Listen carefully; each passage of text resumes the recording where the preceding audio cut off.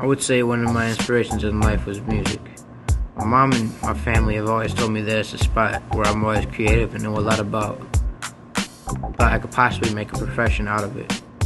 What is helping me accomplish my goals is I listen to a lot of music, mostly hip-hop and rap music.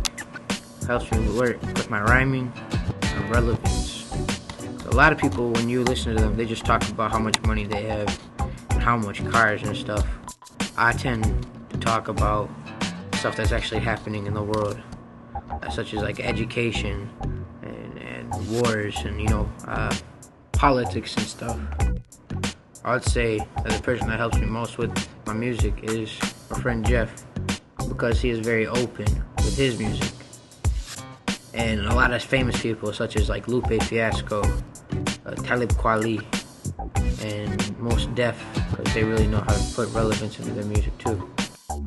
One person that has impressed me particularly is this guy named Immortal Technique, because he has a wide variety of words and he has a lot of relevance in his music.